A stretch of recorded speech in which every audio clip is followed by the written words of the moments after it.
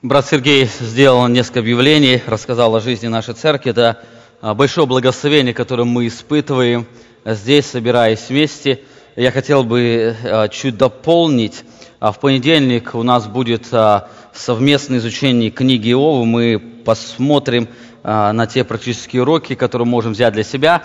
И мы приглашаем не только весь церковный совет, но мы приглашаем также всех членов библейской школы, всех студентов библейской школы, и также, кто желает вместе с нами изучать эту книгу, посмотреть на эти практические уроки, мы вас также приглашаем на эти классы. Также сегодня вечером у нас начинается очень важный класс «Основы жизни христианина», или основы жизни нашей церкви. Это библейские основы. Мы будем говорить о очень важных принципах жизни, от которых зависит наша победа, о которой будем сегодня мы с вами говорить. Мы всех вас приглашаем. Мы там будем касаться очень разных вопросов, которые определяют вашу христианскую жизнь. Мы там будем говорить о спасении. Это очень важный вопрос, чтобы человек имел твердую убежденность, что он спасен. Если он не спасен, ему нужно иметь спасение.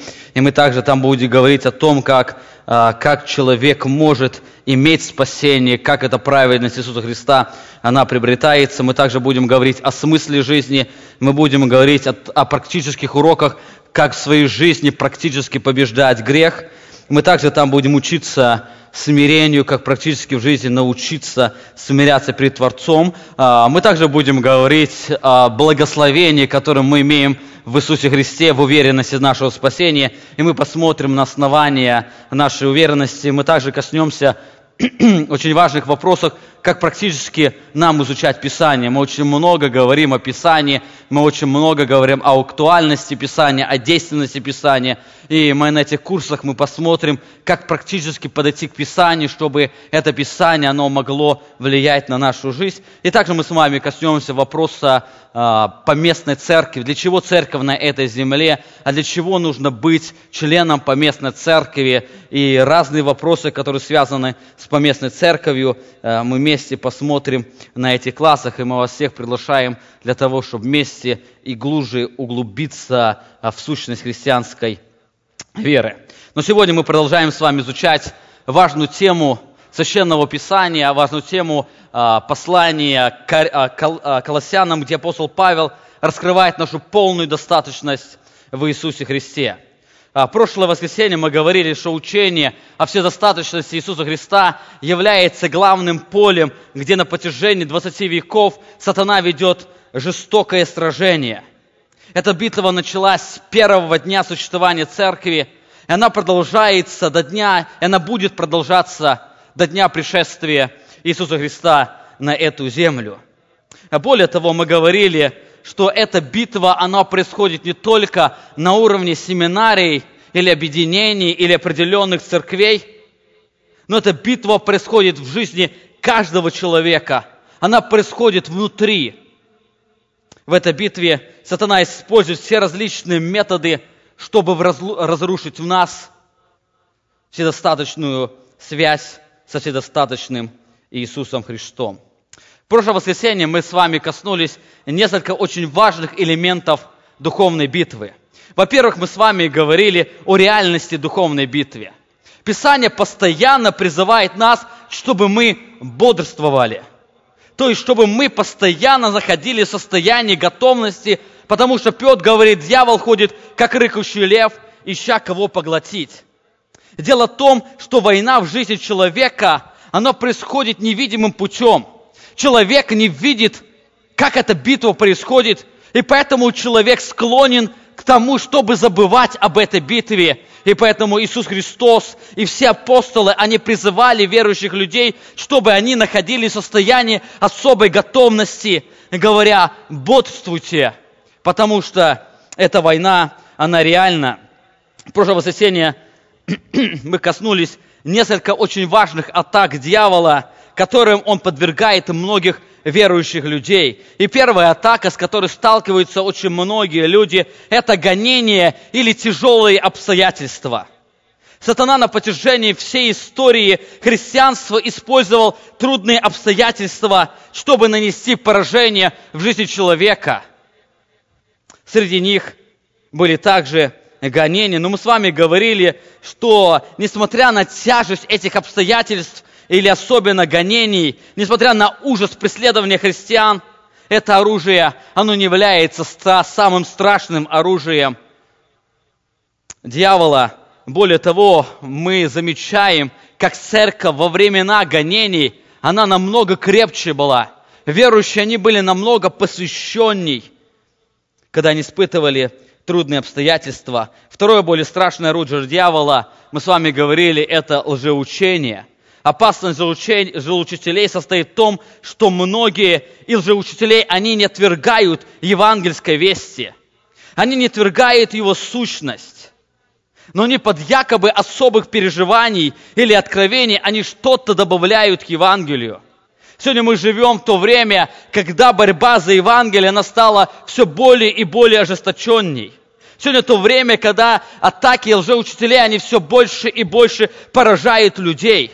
Сегодня лжеучителя, они пользуются очень сильным успехом, подавляя главные истины Священного Писания.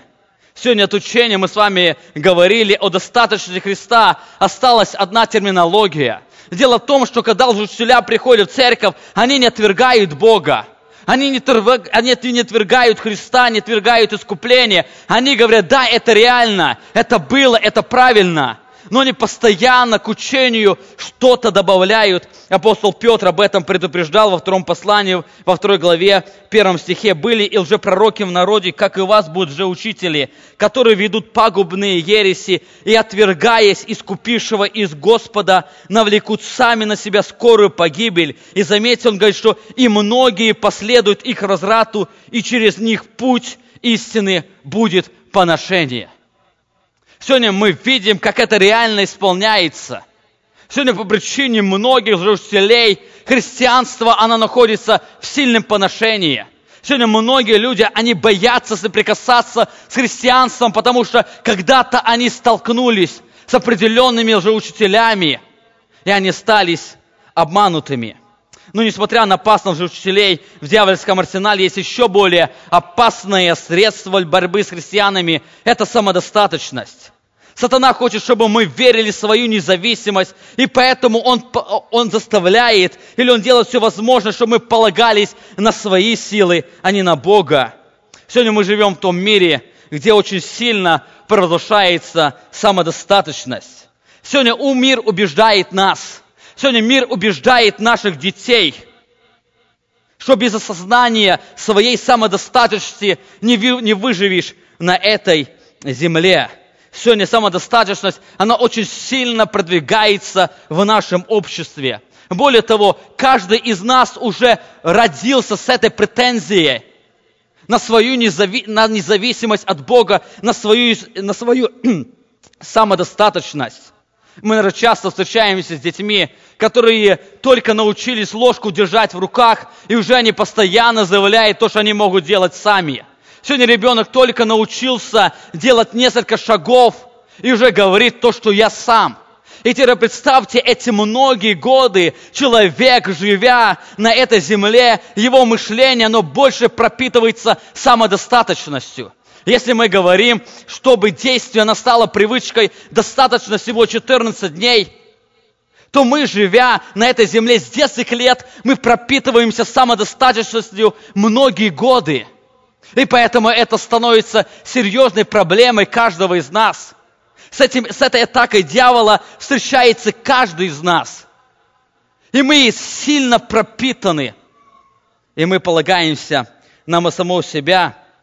Но несмотря на эту силу самодостаточности и опасности самодостаточности, есть еще более сильнейшее оружие дьявола. Это сомнений, мы с вами об этом говорили. Сегодня 21 век, век постмодернизма, когда истина стала относительной, стандарты не стали размыты, авторитеты разрушаются, сомнение, оно стало главным инструментом мышления человека. Сатана хочет, чтобы мы сомневались в Боге, Его в Слове, в нашей достаточности в Иисусе Христе. И сегодня многие люди, они терпят поражение в этой сфере. Сегодня то время, когда мы живем в том мире, где люди постоянно сомневаются. Сегодня мы с вами сомневаемся, когда слышим разные новости. Мы понимаем реальность, что не все, что мы слышим, оно является правдой. Сегодня мы с вами сомневаемся в обещании политиков, потому что мы очень часто сталкивались с ложными обещаниями. И теперь мы постоянно живем в этом сомнении. И также это сомнение, оно стало распространяться все дальше и дальше. И мы с вами очень часто сомневаемся в Боге и Его Слове. Это сильнейшее оружие сатаны. Самодостаточность, оно является следствием нашего сомнения в достаточности Иисуса Христа.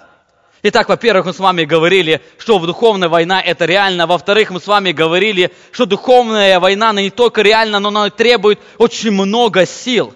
В этой духовной битве все человеческие усилия, они являются тщетными. Мы можем иметь только тогда победу, когда полагаемся на нашу достаточность в Иисусе Христе.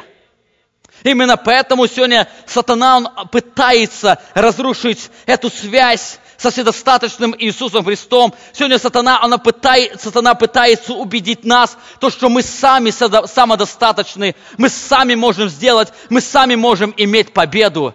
И по этой причине сегодня очень многие люди, они терпят крушение.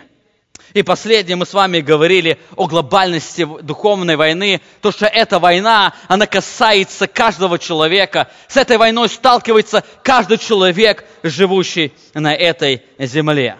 Говоря о реальности войны, возникает очень важный вопрос, как практически иметь победу в этой духовной борьбе.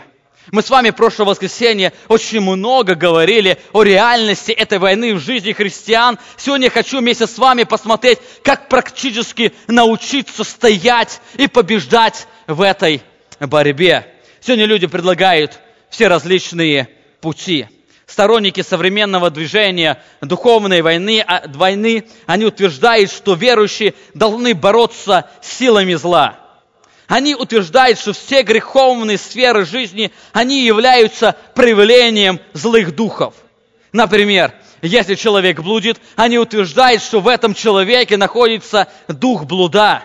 Если человек алкоголик, значит у него находится дух алкоголизма. Если человек ворует, значит у него дух воровства. Если человек кричит, значит у него дух крикуна и так далее. Они говорят, что духовная война, она связана с войною с изгнанием бесов.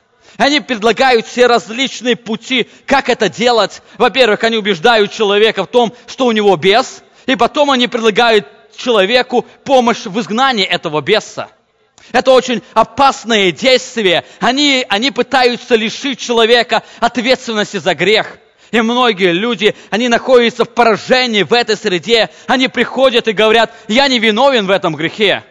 То, что я нахожусь в блуде, или я раздражаюсь, или я нахожусь и употребляю алкогольные напитки, это не я, это бес во мне. И поэтому я не могу бороться. Пожалуйста, братья, давайте изгоняйте бесов. И если я не могу освободиться от этого греха, это ваша проблема, потому что вы бессильны и не можете изгнать из-за меня этого беса. Сегодня это учение, оно сильно распространяется среди людей. Другие люди устраивают все различные энкаунтеры, где под воздействием все различных психологических давлений они пытаются помочь человеку, чтобы он имел победу в своей жизни.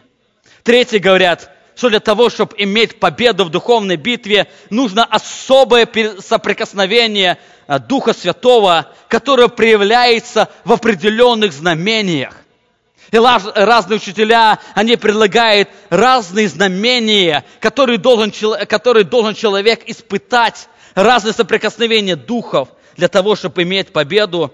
Четвертые утверждают, для того, чтобы иметь духовную победу, нужно посетить определенный семинар по духовной войне, и чтобы руководитель этого семинара возложил руки, помолился, и тогда человек может иметь реальную победу. И вы сегодня столкнетесь еще все различными утверждениями, как человеку практически побеждать врага. Сегодня мы с вами остановимся на 3 стихах 2 главы послания апостола Павла к Колоссянам, где апостол Павел раскрывает эту важную тему. В этих стихах он описывает очень важный принцип для того, чтобы иметь постоянно победу в духовной борьбе. Сегодня многие люди, они игнорируют эти принципы. Они пытаются сегодня что-то найти полегче. Но апостол Павел, обращаясь к Колоссянской церкви, понимая эту всю опасность и всю тяжесть их битвы, он говорит им о важном принципе, который даст им силы стоять в духовной борьбе. Давайте мы вместе с вами откроем послание к Колоссянам, 2 главу будем читать с 1 стиха. Апостол Павел говорит: «Желаю, чтобы вы знали, какой подвиг». Мы с вами говорили, подвиг, агон, или по-нашему агонию, это сильную борьбу. Он говорит: «Я желаю, чтобы вы знали, какую сильную борьбу я имею ради вас и ради тех, которые в Ладикии, и Раполе, и ради всех, кто не видел лица моего во плоти, дабы утешили сердца их, соединенные в любви, для всякого богатства совершенного разумения, для познания тайны Бога и Отца, и Отца и Христа, в котором сокрыты все сокровища премудрости и ведения». Это говорю я для того, чтобы кто-нибудь не прельстил вас вкрадчивыми словами. Обратите внимание на начало этого повествования и на конец этого отрывка, который мы с вами прочитали. Апостол Павел говорит: «Я тружусь и подвязаюсь». Говорит: «Я хочу, чтобы вы знали о моем труде ради вас». Он говорит: «Я нахожусь в сильной борьбе, я отдаю все свои силы, я нахожусь в агонии ради вас, и я хочу, чтобы вы об этом знали». Во 2 стихе он говорит: «Для чего это знали? Чтобы утешились ваши сердца». И заметьте 4 стих, для чего им нужно утешение сердец. Он говорит, чтобы имели победу в этой духовной битве. Это я говорю для того, чтобы кто не прельстил вас вкрадчивыми словами. Он говорит о реальности этой битвы и говорит: «Я говорю вам об этом, чтобы вы могли иметь стойкость в духовной битве, чтобы вы могли иметь победу против сомнения, самодостаточности, лжеучений, гонений и так далее. Я это вам говорю, чтобы утешились сердца ваши». Возникает вопрос, что апостол Павел делал, чтобы люди были способны противостоять духовной битве? Что апостол Павел хотел, чтобы верующие знали? И это могло укрепить их сердца для того, чтобы они имели эту твердость, чтобы противостоять лжеучителям, которые пытались поразить их сердца. Он говорит: «Желаю, чтобы вы знали». Что они должны были знать? В 1 главе, последних стихах, апостол Павел, он отвечает на этот вопрос. Он говорит о том, что он желает, чтобы они постоянно знали. Посмотрите на 28 стих 1 главы, когда 1 глава заканчивается такими словами. Он говорит: «Которого мы проповедуем, вразумляя всякого человека и научая всякой премудрости, чтобы представить всякого человека совершенным во Христе Иисусе, для чего я и тружусь, и подвязаю силы Его, действующие во мне могущественно». Посмотрите на эти несколько слов 29 стиха. Он говорит: «Для чего я тружусь и подвязаюсь». Мы говорили, что подвиг и подвязаюсь – это однокоренные слова. Он говорит: «Я тружусь и подвязаюсь». И во 2 главе 1 стихе он говорит: «Я желаю, чтобы вы знали о моем служении, о моем труде и моем подвиге, о моем сильном стремлении или сильной борьбе». Он говорит: «Для чего я тружусь и подвязаюсь». Апостол Павел раскрывает смысл своего служения, что привело в эту его сильную агонию, для чего он отдает все свои силы, и он желает, чтобы об этом знали верующие в Колоссах. Посмотрите на окончание 28 стиха. Служение апостола Павла, оно мотивировалось одной целью. Он говорит, чтобы сделать людей совершенными во Христе Иисусе, чтобы представить всякого человека совершенным во Христе Иисусе. Слово «совершенный» – это то есть духовно зрелый, означающий похожий на Иисуса Христа. В следующем стихе апостол Павел и раскрывает это служение. Говорит, я хочу, чтобы вы знали о моем тяжести ради того, чтобы сделать каждого человека совершенным во Христе Иисусе. И это я говорю для того, чтобы кто не прельстил вас вкрадчивыми словами. Зрелость во Христе – это единственное условие, которое делает нас стабильными и сильными в духовной битве. Я уже говорил, сегодня многие христиане, они ищут других легких путей, чтобы иметь духовную победу. Игнорируя зрелость во Христе, игнорируя преображение в образ Иисуса Христа, и поэтому они остаются быть пораженными в духовной битве. Они пытаются победить своими силами, потому что, являясь незрелыми, они не могут полагаться на достаточность в Иисусе Христе. Апостол Павел говорит, для чего я и тружусь, и подвязаюсь, чтобы сделать человека совершенным во Христе Иисусе. Апостол Павел подобное говорит в послании к Ефесянам, в 4 главе, в 11 стихе. Он говорит, что Бог поставил служителей в церкви для того, чтобы они могли привести людей в духовную зрелость. Это главная цель церкви.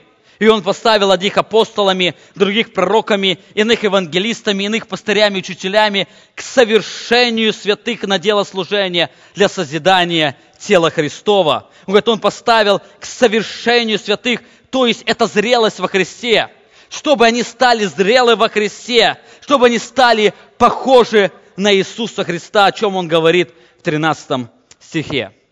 Изучая следующие стихи апостола Павла, послания к Колоссянам, где он раскрывает нашу достаточность в Иисусе Христе, я хотел бы вместе с вами посмотреть на два очень важных вопроса. Во-первых, я хотел бы вместе с вами обратить, что нам дает зрелость. Для чего нам нужна зрелость? Что мы имеем в зрелости в Иисусе Христе? И второй вопрос, я хотел бы вместе с вами посмотреть на то, как обрести зрелость. Мы посмотрим на инструмент обретения зрелости и также на этот процесс, при котором мы обретаем эту зрелость. Итак, первый вопрос, что дает нам зрелость? Почему нам нужна духовная зрелость? Посмотрите, апостол Павел, он говорит, желаю, чтобы вы знали, какой подвиг, то есть сильную борьбу я имею ради вас и ради тех, которые Ладикии и Раполи, и ради всех, кто не видел лица моего во плоти, дабы утешили сердца их, соединенные любви, для всякого богатства совершенного разумения, для познания тайны Бога и Отца и Христа. Мы с вами говорили, перед этим апостол Павел говорил о своем труде, то, что он трудится и подвязается, чтобы представить всякого человека совершенным во Христе, то есть зрелым во Христе. И теперь он говорит, для чего он это делает?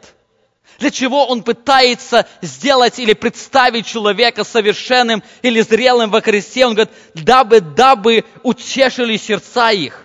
Для того, чтобы их сердца были, они утешились, для того, чтобы они были соединены в любви, и для того, чтобы они могли иметь совершенное разумение, они могли иметь богатство совершенного разумения. В этих словах апостол Павел дает нам, раскрывает несколько благословений, которые мы имеем в зрелости в Иисусе Христе. И первое благословение, которое мы находим здесь, которое мы имеем в зрелости в Иисусе Христе, это духовная стабильность, это наша стабильность. Посмотрите на два слова 2 стиха 2 главы, он говорит, дабы утешились сердца их, соединенные в любви.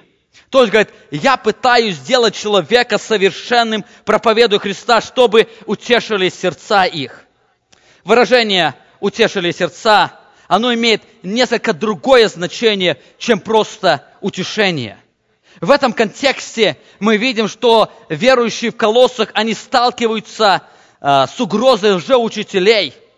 И поэтому им нужна больше твердость, нежели утешение. Для верующих в Колоссах нужно больше наставления, чем успокоение. И поэтому апостол Павел, он не пытается их успокоить в этой духовной битве. Он говорит о чем-то большем. Греческое слово «паракалео», которое переведено как «утешение», оно иногда означает «утешать», оно иногда означает «увещевать», «убеждать».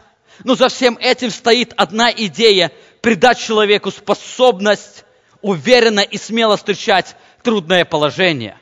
Апостол Павел говорит: я пытаюсь сделать вас зрелыми во Христе, чтобы вы имели эту способность уверенно и смело встречать трудное положение.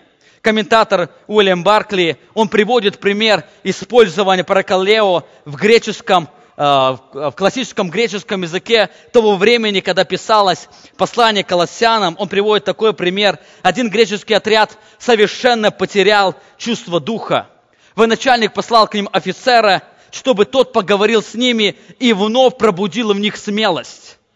И вот группа обескураженных людей была снова готова к героическим действиям.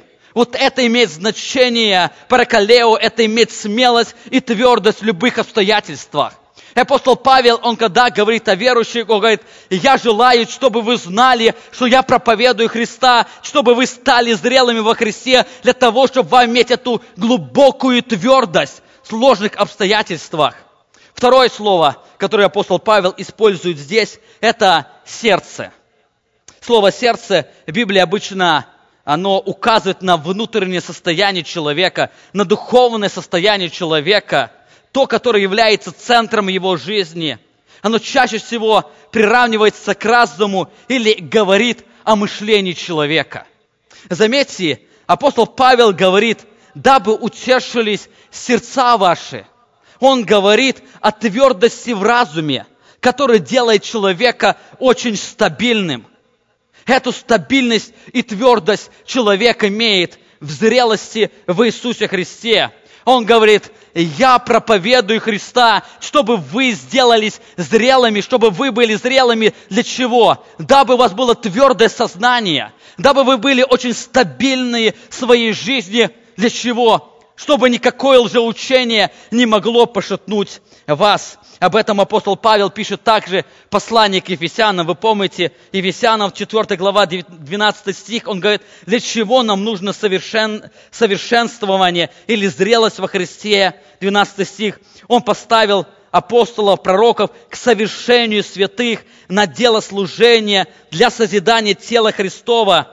Доколе все придем в единство веры и познания Сына Божия, мужа совершенного, в меру полного возраста Христова. Для чего?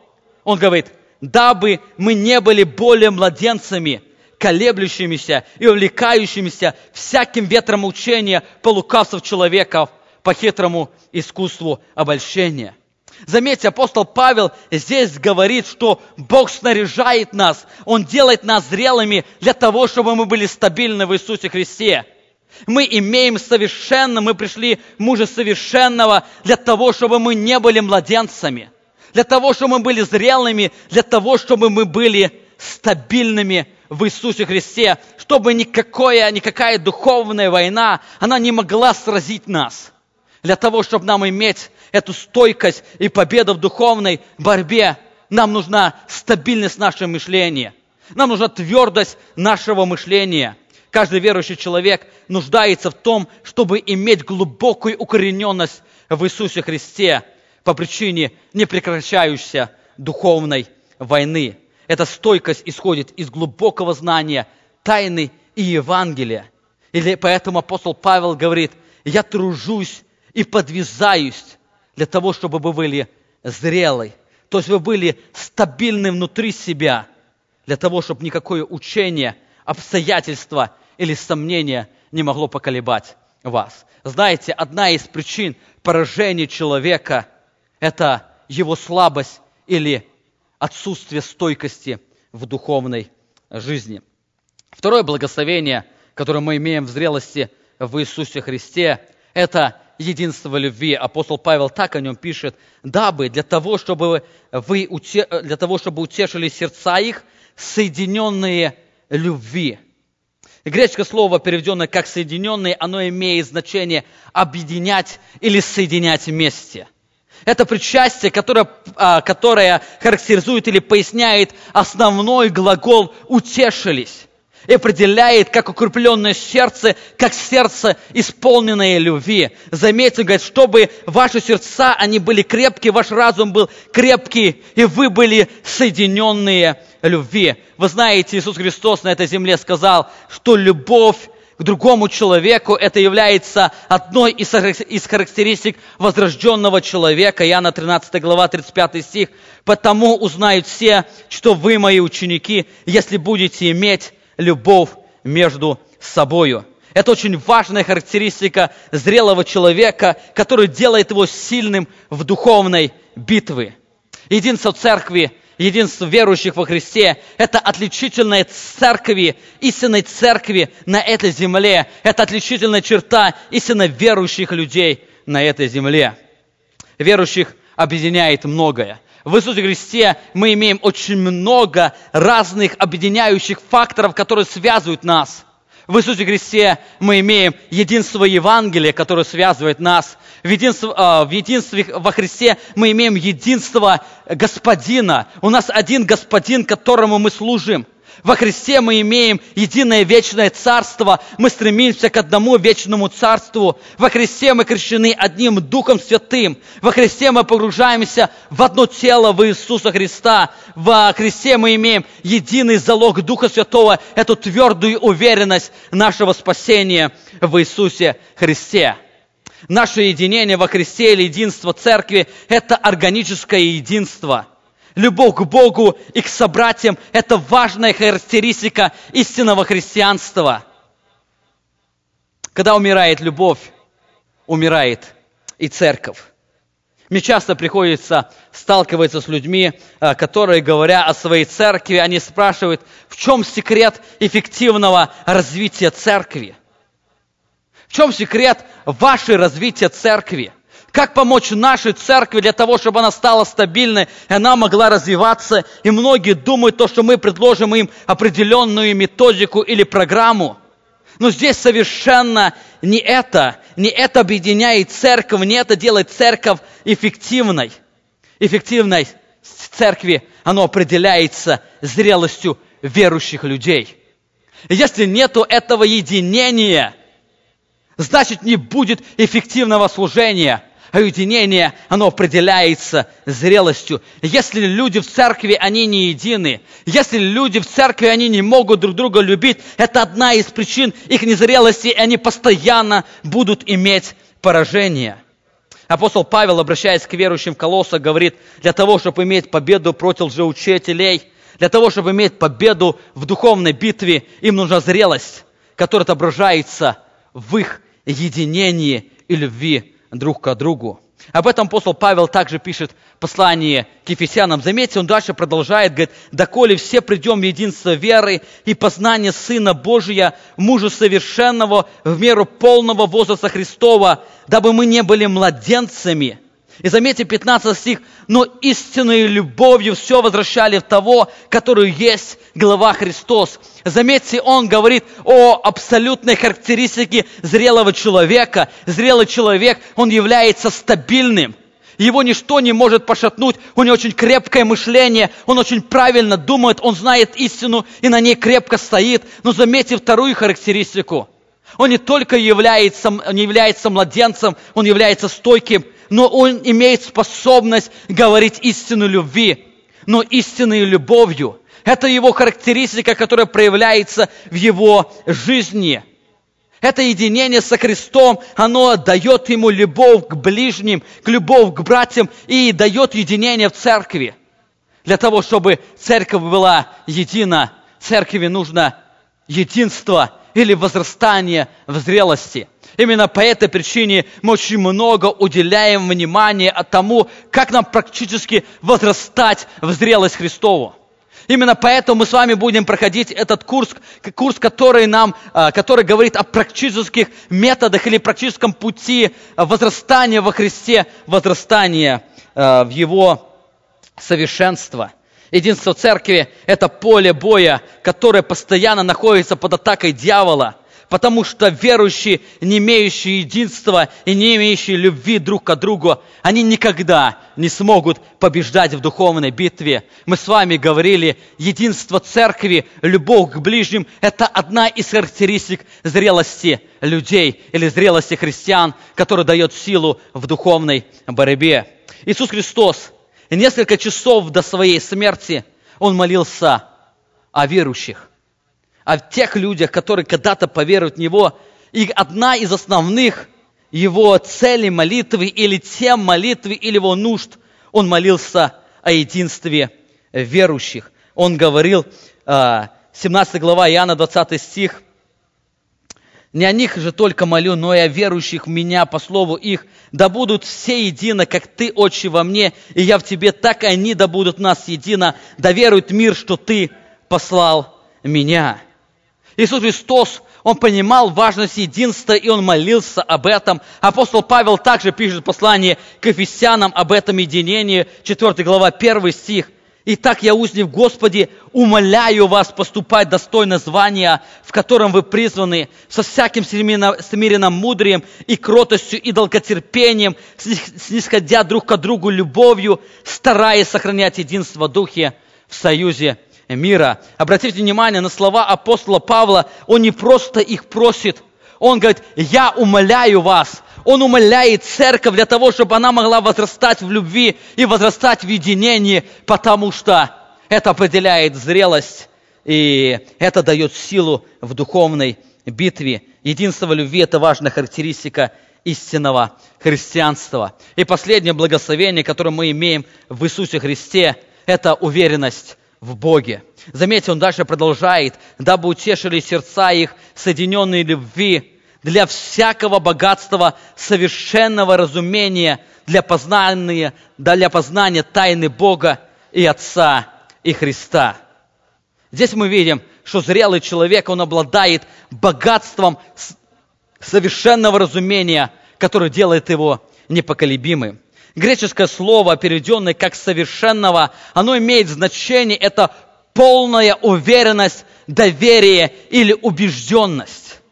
Это слово показывает на наше великое богатство в убежденности. Заметьте, он говорит на всякое богатство, то есть это очень много этого доверия или убежденности. Другое греческое слово «сюнисес», которое переведено как «разумение», оно относится к применению библейских принципов жизни. То есть это слово, оно означает способность человека применять эти библейские принципы в своей жизни.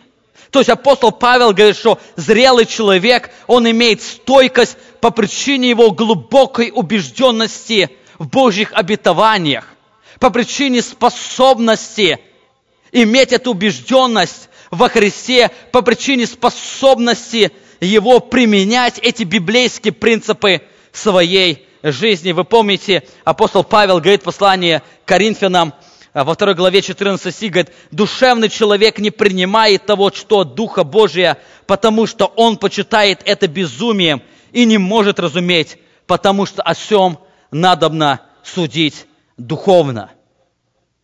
Душевный человек, он не принимает. Зрелый человек, он имеет это богатство совершенного разумения, которое проявляется в разных сферах жизни, и поэтому он говорит, это богатство совершенного разумения. Обладанием богатства во Христе, оно проявляется в разных сферах нашей жизни. Оно проявляется в твердой убежденности в Евангелии. Апостол Павел говорит, дабы утешили сердца их, соединенные в любви, для всякого богатства совершенного разумения, для познания тайны Бога и Отца и Христа. Это твердая убежденность в Евангелии. Человек, он понимает эту важность Евангелия, и он постоянно познает эту тайну. Заметьте, он говорит, для познания тайны. В чем заключается тайна? Он перед этим писал, тайна, что Христос в вас, упование славы. Эта убежденность, она проявляется в уверенности в спасении. Человек, разумея полноту Евангелия с внутренним одобрением и взаимной любовью, он может иметь твердую убежденность в своем спасении. Часто люди говорят о том, что они сомневаются в спасении, хотя они могут читать очень многие книги, которые говорят об уверенности. Их проблема, она заключается не в просто недостатке знания, но неумение применять эти библейские принципы в своей жизни. Они могут знать очень много принципов, они знают Евангелие, они знают принципы, как определить свою причастность к Богу или к Его телу. Но они не способны практически применять эти истины в своей жизни. Апостол Петр пишет об этом. «Посему, братья, более и более старайтесь сделать твердым ваше звание и призвание, так поступая, никогда не приткнетесь». Он говорит, учитесь этой твердой убежденности. Эта убежденность, это практическое применение библейских принципов в своей жизни имеет зрелый человек. Это принципы, это богатство совершенного разумения. Оно также проявляется в доверии Богу. Апостол Павел пишет Евреям 13 глава 5 стих. «Сам сказал, не оставлю тебя и не покину тебя». Человек, он имеет эту способность в правильных обстоятельствах применять эту истину. Она, обладанием духовного разумения, оно наполняет наш внутренний мир спокойствием. Апостол Павел говорит, Римлянам 8 глава 28 стих, «Притом знаем, что любящим Бога, призванным по Его зволению, все содействует ко благу». Этот человек имеет способность правильно применять библейские принципы в своей жизни, и поэтому он имеет твердую стойкость и спокойствие в своей жизни.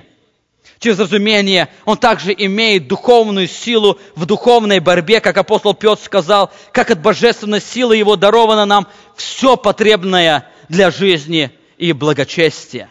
Заметьте, библейское разумение или применение библейских истин, она дает нам твердую уверенность в Божьих обетованиях.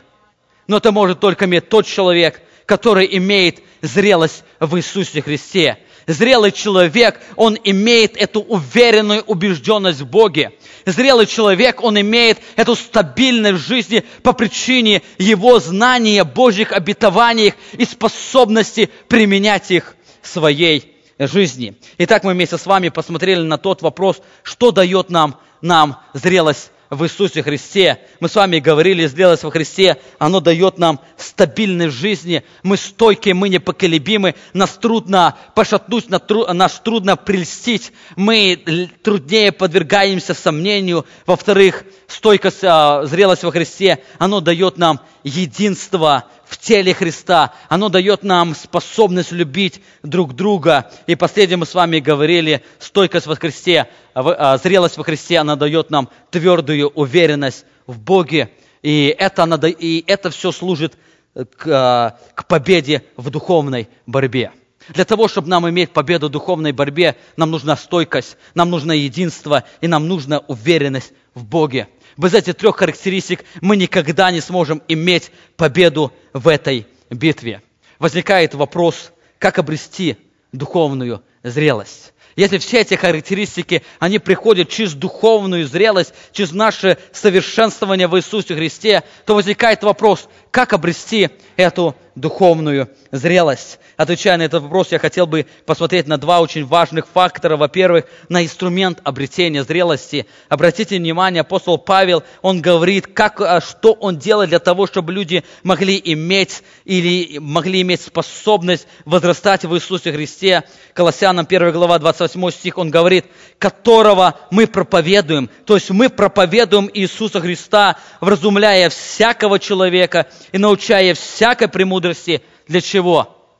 Чтобы представить всякого человека совершенным во Христе Иисусе. Заметьте, апостол Павел не устраивает все различные энкаунтеры. Он не проводит большие конференции, после которых люди выходят зрелыми. Он не предлагает какие-то психологические трюки, которые могли способствовать к зрелости людей. Он не призывает людей испытывать определенные особые переживания в жизни.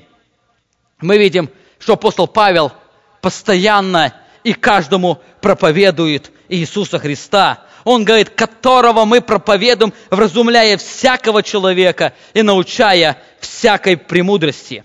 Павел понимал, что зрелость во Христе, она не приходит каким-то мистическим путем. Человек побыл на конференции, и он стал зрелым. Он понимал, что зрелость во Христе, оно происходит через глубокое познание Иисуса Христа. Зрелость во Христе, оно приходит через углубление в Иисусе Христе. И поэтому апостол Павел говорит, которого мы проповедуем всегда Иисуса Христа. И эта проповедь, она способствует к возрастанию христиан в Иисусе Христе. Поэтому апостол Павел призывает людей, чтобы они больше могли познавать Божью волю. И поэтому мы читаем в 9 стихе этой главы, апостол Павел молится за верующих в Колоссах, и у него есть единственная нужда, о чем он просит Бога за этих верующих. Обратите внимание, 1 глава, 9 стих. «Посему и мы с того дня, как о всем услышали, не перестаем молиться вас и просить, чтобы вы исполнялись познанием воли Его во всякой премудрости и разумении духовном». Апостол Павел, он призывает, говорит, я желаю, чтобы вы постоянно исполнялись познанием Бога. Об этом же пишет апостол Петр в своем послании, во 2 послании, 1 главе, 33 стих. «Как от божественной силы Его даровано нам все потребное для жизни и благочестия». И заметьте, как оно нам дано. Как мы имеем все потребное для жизни и благочестия. Он говорит, через познание призывавшего нас силою и благостью. Духовную зрелость мы имеем только единственным путем через познание призвавшего нас. Поэтому апостол Павел, обращаясь к верующим, которые находятся под сильным давлением от лжеучителей, он призывает их больше и больше познавать Бога. И говорит то, что это познание, оно возможно только через Иисуса Христа, как в первой главе он говорил, что Христос является полным откровением Иисуса Христа. Посмотрите еще раз на эти стихи, которые мы с вами читаем. Колоссянам 2 глава, 2 стих. «Дабы утешили сердца их, соединенные любви для всякого богатства и совершенного разумения, для познания тайны Бога и Отца и Христа, в котором сокрыты все сокровища премудрости и ведения». Это очень важные слова, которые раскрывают нам достаточность откровения, которое мы имеем в Иисусе Христе. Проблема многих лжеучителей не в том, что они отвергали Бога. Наоборот, они признавали Его, и они провозглашали Его. Их проблема заключалась в том, что они предлагали иной путь познания Бога. Они говорили, да, действительно нам нужно познавать Бога. Нам действительно нужно наполняться Богом. Нам действительно нужно иметь тесное соприкосновение с Богом. Но их проблема была в том, что они отвергали достаточность откровения, которое мы имеем в Иисусе Христе. Они предлагали все различные пути для того, чтобы человек мог иметь зрелость во Христе. Они предлагали очень много разных путей. Но все они сводились к одной точке, это отвержение достаточности Иисуса Христа для нашего возрастания в духовную зрелость.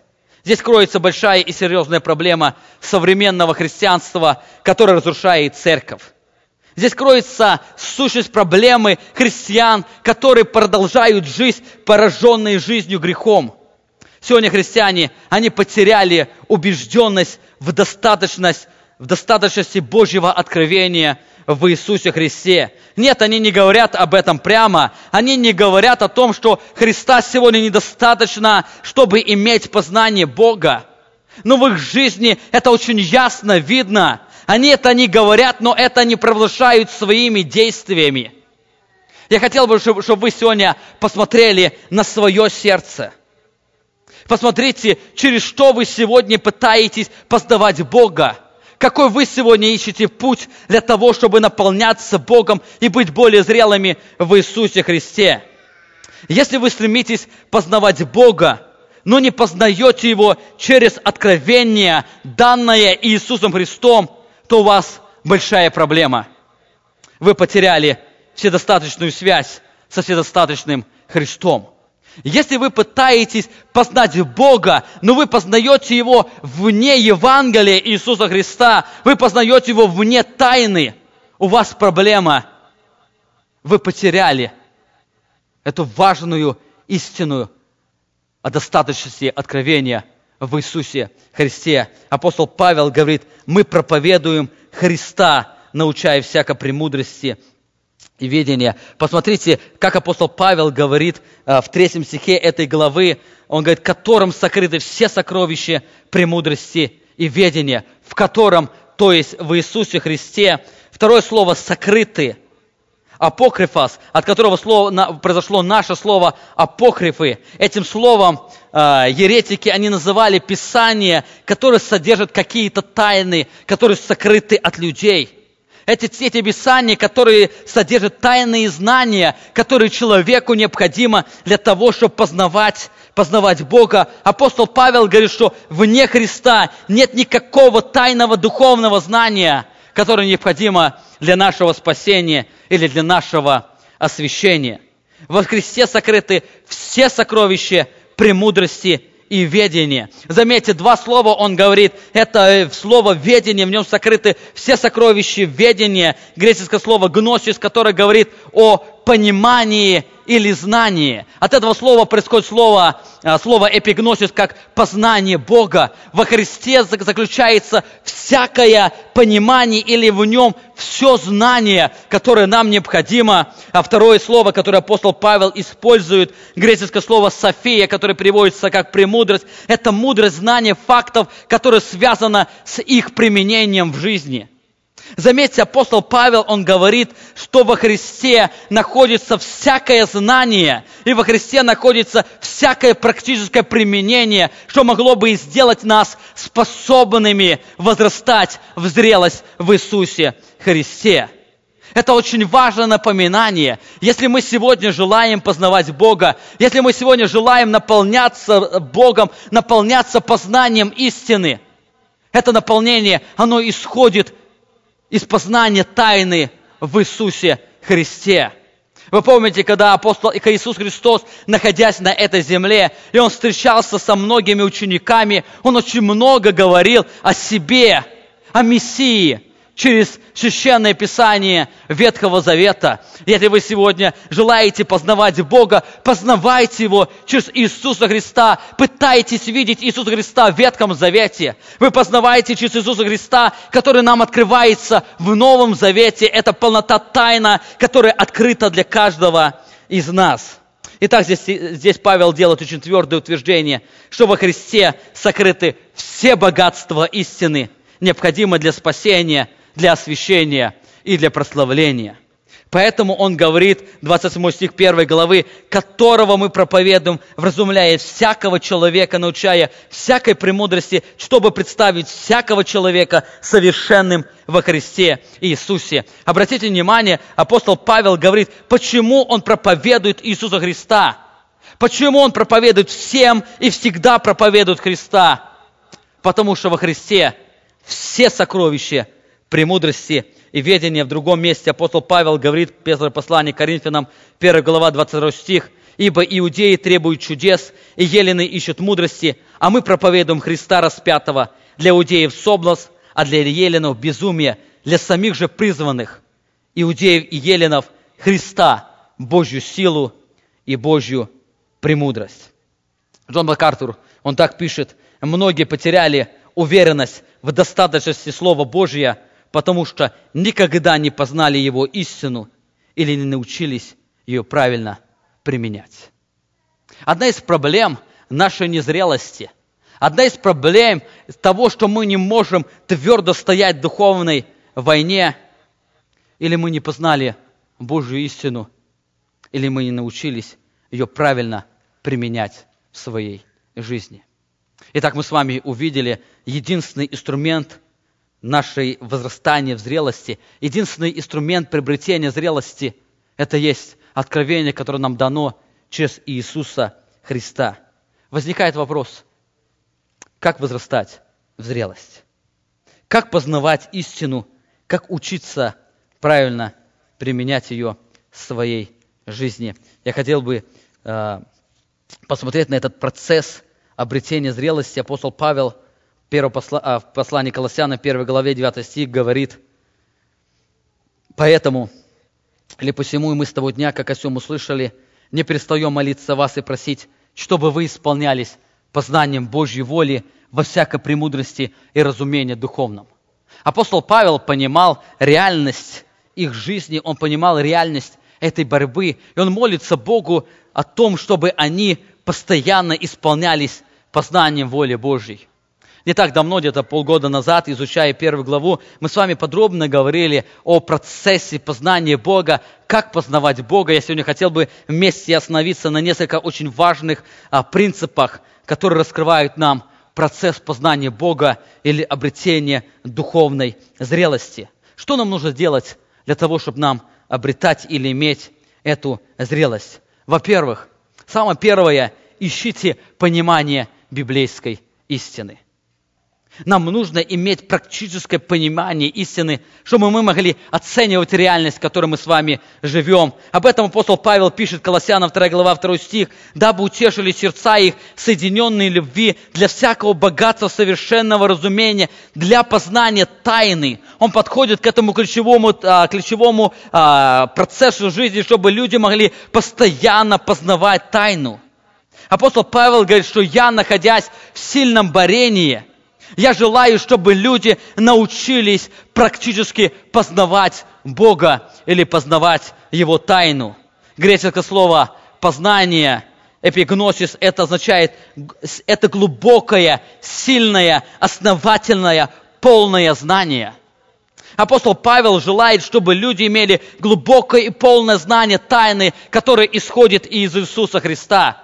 Он желает и он молится об этом, чтобы верующие в Колоссах и верующие в других церквах, они могли больше и больше наполняться познанием Богом или познанием тайны.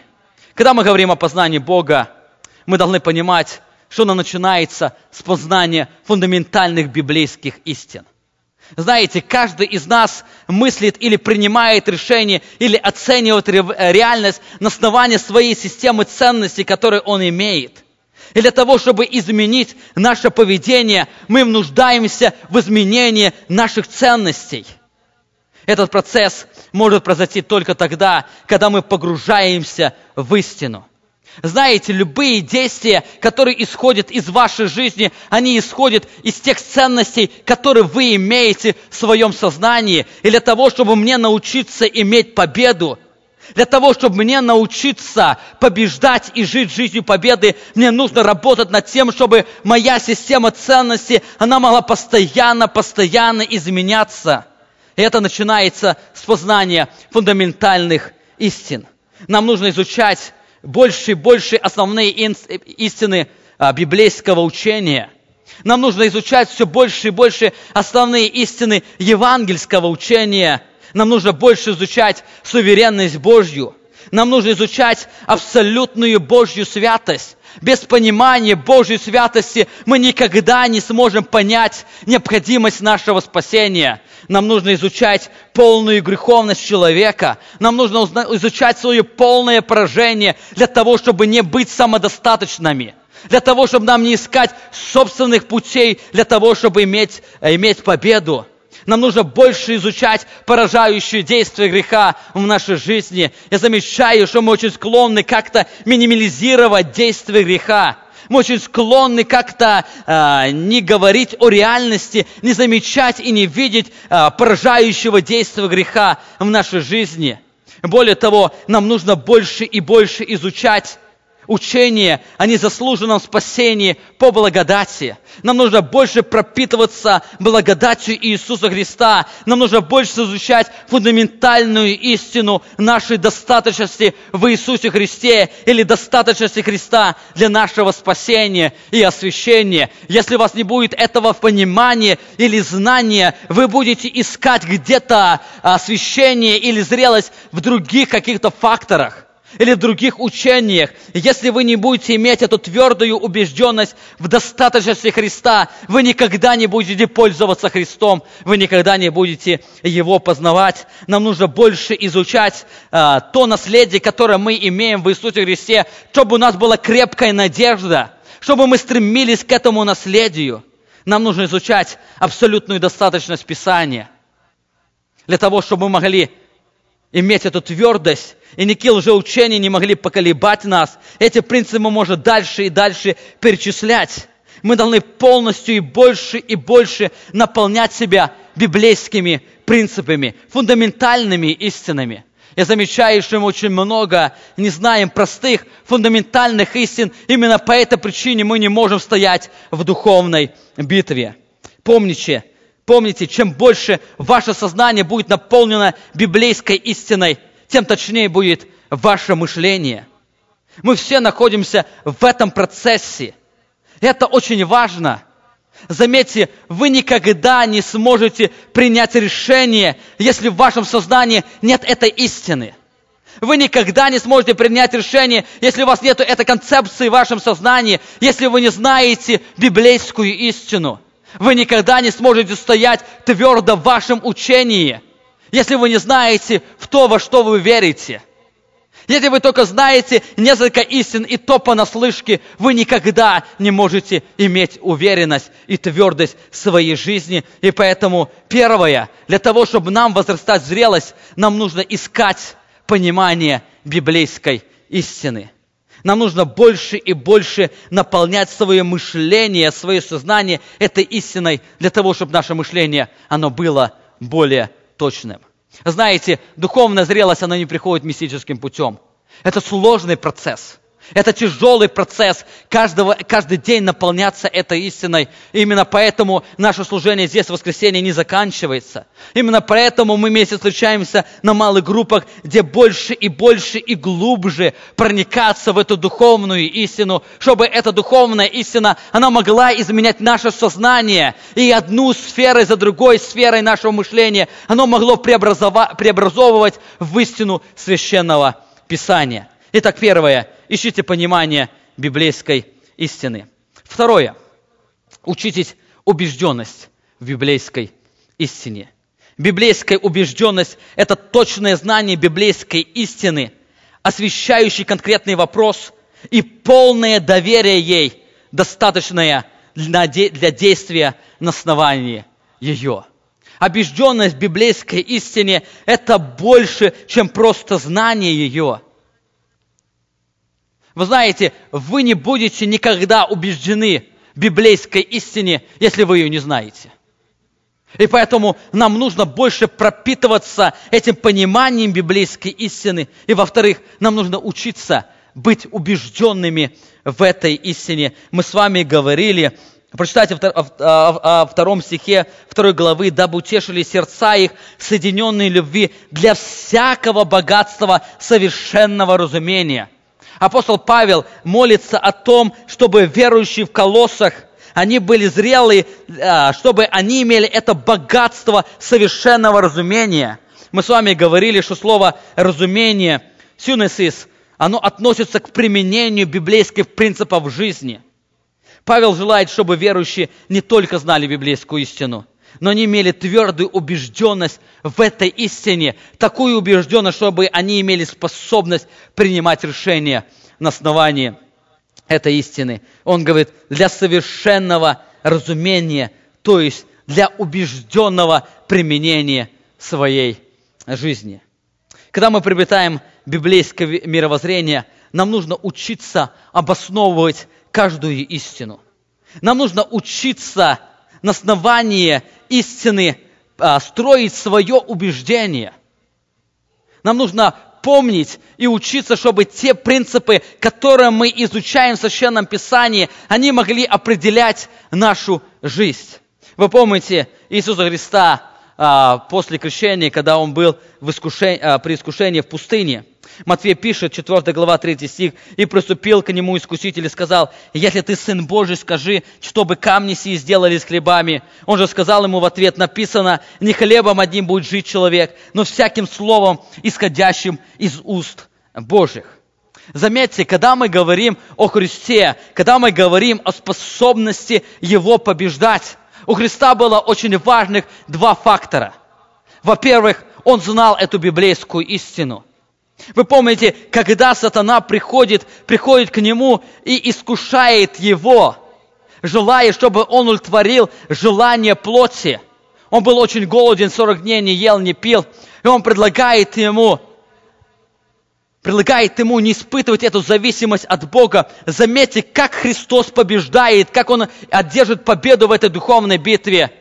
Во-первых, Он говорит о знании истины. Он говорит, написано. Более того, Христос говорит, не просто написано. Он конкретно знает, где и что написано. Заметьте, Он говорит, что не хлебом единым будет жить человек. Он говорит, что я знаю, что написано, что не хлебом единым. Он очень точно знал библейскую истину.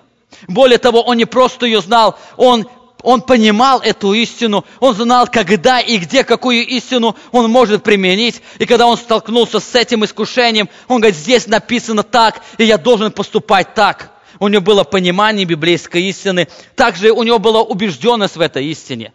Он понимал то, что эта истина, она определяет его жизнь. И поэтому он говорит, смотрите, не хлебом один будет жить человек, но всяким словом, исходящим из уст Божьих. И поэтому я буду твердо стоять на этой истине. Он был убежден в Божьем Слове. Если вы прочитаете все другие искушения, то мы видим, как Иисус Христос, Он очень точно определяет Писание, Он очень точно говорит, где что написано, и говорит о том, как это побеждает. Нам нужно учиться убежденности библейской истине. Я часто встречаю людей, уже говорил о том, которые очень часто поддаются сомнению в своем спасении. И мы с вами говорили, что их проблема совершенно исходит не в недостатке знания, но в неумении применять известные истины в своей жизни.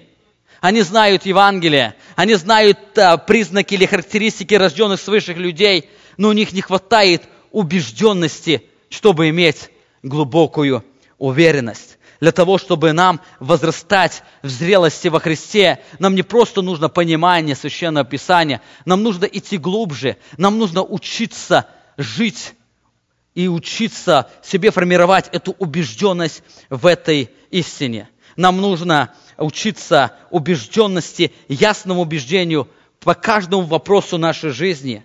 Чтобы нам иметь победу в трудных обстоятельствах, нам нужно иметь глубокую убежденность в том, что Божий вариант действий в нашей жизни всегда лучший. Для того, чтобы нам не попасть под поражение лжеучителей, нам нужна глубокая убежденность в Евангелии Иисуса Христа. Для того, чтобы нам иметь победу над самодостаточностью, нам нужно иметь глубокая убежденность в нашем бессилии и в полной достаточности Иисуса Христа. Для того, чтобы нам победить сомнения, нам нужно иметь глубокую убежденность в библейской истине. Наша победа, она исходит из нашей убежденности. Посмотрите внимательно на свою жизнь. Посмотрите те сферы вашей жизни, где вы терпите поражение. Одна из причин поражения в вашей жизни – это отсутствие убежденности в библейской истине. Я встречаю очень многих людей, которые терпят поражение и говорят о том, что они не могут победить, у них нет сил для победы, и все различные объяснения они предлагают для того, чтобы оправдать свое действие. Ну, возьмем, например, человек не может освободиться от того, чтобы не раздражаться. Он говорит, что я не могу, у меня нет больше сил. Но знаете, одна из причин этого поражения в жизни, у него нету прямой убежденности в этой истине. Потому что, если посмотреть на этого человека, у него есть очень много всеразличных сфер жизни, где он имеет твердую победу, когда другие люди не имеют победу. Я спрашиваю человека, ты куришь? Нет, не курю. А что тебе не дает курить? Да я знаю, что это грех. Я убежден, что это грех, и поэтому я это не делаю. Я задаю другой вопрос. Ты принимаешь наркотики? Нет, не принимаю. Почему? Потому что это грех, я убегаю от этого. И другие сферы. Но когда мы приходим к этой сфере, у человека нету этого сильного отвращения к этому греху, потому что нету твердой убежденности в этой истине. И мы должны взращивать в каждой сфере нашей жизни эту глубокую убежденность, чтобы у нас появилось это полное отвращение к этому греху. Если мы не будем иметь это отвращение, мы не будем будем постоянно иметь поражение. Итак, мы с вами говорили, во-первых, ищите понимание библейской истины. Если у нас нет библейской истины, мы не можем быть убежденным ни в чем. И во-вторых, у нас нет основания, на основании которого мы можем принимать решения. Во-вторых, учитесь убежденности библейской истине. И последнее, учитесь послушанию библейской истины. Апостол Павел описывает так процесс возрастания в Иисусе Христе в Колоссянам 1 глава, 9 стих 1 главы. «Посему и мы с того дня, как о сем услышали, не перестаем молиться о вас и просить, чтобы вы исполнялись познанием воли Его во всякой премудрости и разумении духовном, чтобы поступали достойно Бога, во всем угождая Ему, принося плод во всяком деле благом и возрастая в познании Бога». Заметьте, процесс познания Бога – это сложный процесс, который непосредственно связан с нашим угождением Богу. Познание Бога – это не просто теоретическое знание, это практическое соединение с Иисусом Христом. Посмотрите о том, как апостол Павел пишет, происходит это познание Бога или возрастание в зрелость Иисуса Христа. Он говорит, чтобы вы поступали достойно Бога. Он говорит, чтобы вы наполнялись познанием воли Божьей, чтобы это произошло в то, что вы будете поступать достойно Бога. Дальше он говорит, что вы не будете не просто поступать достойно Бога, в вашей жизни будет определенный плод. Во всем угождая Ему, принося плод во всяком деле благом. И это приведет к тому, что человек будет уподобляться Иисусу Христу, то есть возрастая в познании Бога. Познание Бога – это не просто мистический процесс или мистическое переживание в жизни человека. Это тяжелая борьба, когда человек наполняется истиной, когда человек строит в своем сознании, приобретает эту убежденность в этой истине, и он учится на основании этой убежденности быть послушным этой истине.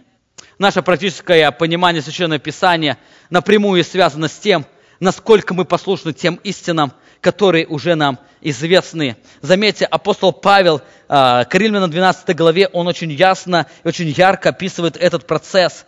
«Итак, умоляю вас, братья, милосердием Божьим, представьте тела ваши, куда? В жертву живую, святую, благоугодную Богу для разумного служения вашего, и не сообразуйтесь с веком сим, но преобразуйтесь обновлением ума вашего». Для чего? Чтобы вам познавать, что есть воля Божья, благая, угодная и совершенная. Заметьте, на процесс, который описывает апостол Павел в этом повествовании. Что нужно сделать для того, чтобы практически познавать Бога? Что нужно сделать для того, чтобы практически наполняться Божьей волей? Он говорит, представьте тела ваши в жертву живую, святую. Вы не сообразуйтесь с веком сил, вы преобразуйтесь. Заметьте, он говорит о практическом послушании Иисусу Христу. Замечаю, сегодня многие люди, они не желают принимать этой истины. Они останавливаются на том, что знание библейской истины это достаточно для того, чтобы познавать Бога. Апостол Павел говорит, совершенно нет. Заметьте, он говорит, итак умоляю вас. Он не просто говорит, пожалуйста, принимай, или пожалуйста, живите. Живите Христом, чтобы познавать Божью волю. Он говорит, я умоляю вас. Это сильнейшее слово, которое использует апостол Павел. Он желает, чтобы эта истина, она очень сильно пропитала их сознание, чтобы они могли практиковать в своей жизни. Когда апостол Павел говорит то, что он умоляет, он говорит о том, что это сверхважно. Знание истины, знание Евангелия, это еще недостаточно, чтобы познавать Бога. Нам нужно постоянно учиться послушанию божественной истине. Итак, наша победа в духовной войне, она непосредственно связана с нашей зрелостью в Иисусе Христе. Мы можем иметь только тогда победу, когда мы имеем эту зрелость в Иисусе Христе. Мы с вами говорили о том, что зрелость в Иисусе Христе, она не приходит каким-то мистическим путем. Человек сходил на собрание или послушал знаменитого проповедника, побыл на конференции, или несколько часов простоял на коленях, прося Бога, чтобы Он даровал ему эту необходимую зрелость. Наша зрелость, она непосредственно исходит из нашей осознания полной достаточности в Иисусе Христе. Наша зрелость, она исходит тогда, когда мы больше пропитываем себя Иисусом Христом. Наша зрелость, она исходит только тогда, когда мы больше наполняемся Иисусом Христом. Если вы желаете иметь стабильность в духовной битве, если вы желаете иметь это единство в любви, в Божьей любви, если вы желаете иметь эту твердую уверенность в Боге, во-первых, ищите понимание библейской истины. Во-вторых, учитесь убежденности в библейской истине. И третье, учитесь послушанию библейской истины. Аминь. Помолимся. Отец наш Небесный, я благодарю Тебя за эту возможность вновь соприкасаться Словом Твоим. Я благодарю Тебя за эту возможность вновь наполняться Твоим Писанием. И Ты сегодня учил очень важным принципам в духовной битве. Ты сегодня напоминал очень важные принципы, которые дают нам эту стабильность, это единство, это уверенность в Тебе. Ты сегодня напоминал нам очень важно, чтобы мы постоянно могли возрастать в Тебе, в зрелость, в совершенство. Отец Небесный, я прошу Тебя сегодня за себя и за каждого, кто присутствует здесь, даруй, чтобы эти практические принципы, этот процесс возрастания в духовную зрелость, он отображался в нашей жизни. Даруй нам каждый день, каждый час в нашей жизни, чтобы мы могли больше искать понимания Твоей истины. Даруй нам больше учиться убежденности в Твоей истине, чтобы мы могли принимать решения, мы могли очень знать все эти истины, которые конкретно применяются в нашей жизни. Отец Небесный, даруй нам силы постоянно учиться послушанию Твоей истине. Я верю, Ты даровал нам эту же силу. Эту силу мы имеем через познание Тебя. Эту силу мы имеем через познание своей достаточности в Тебе, нашем Боге. Ты наполняй наши сердца, наполняй наше сознание, чтобы наше мировоззрение, оно было больше пропитано Твоей истиной.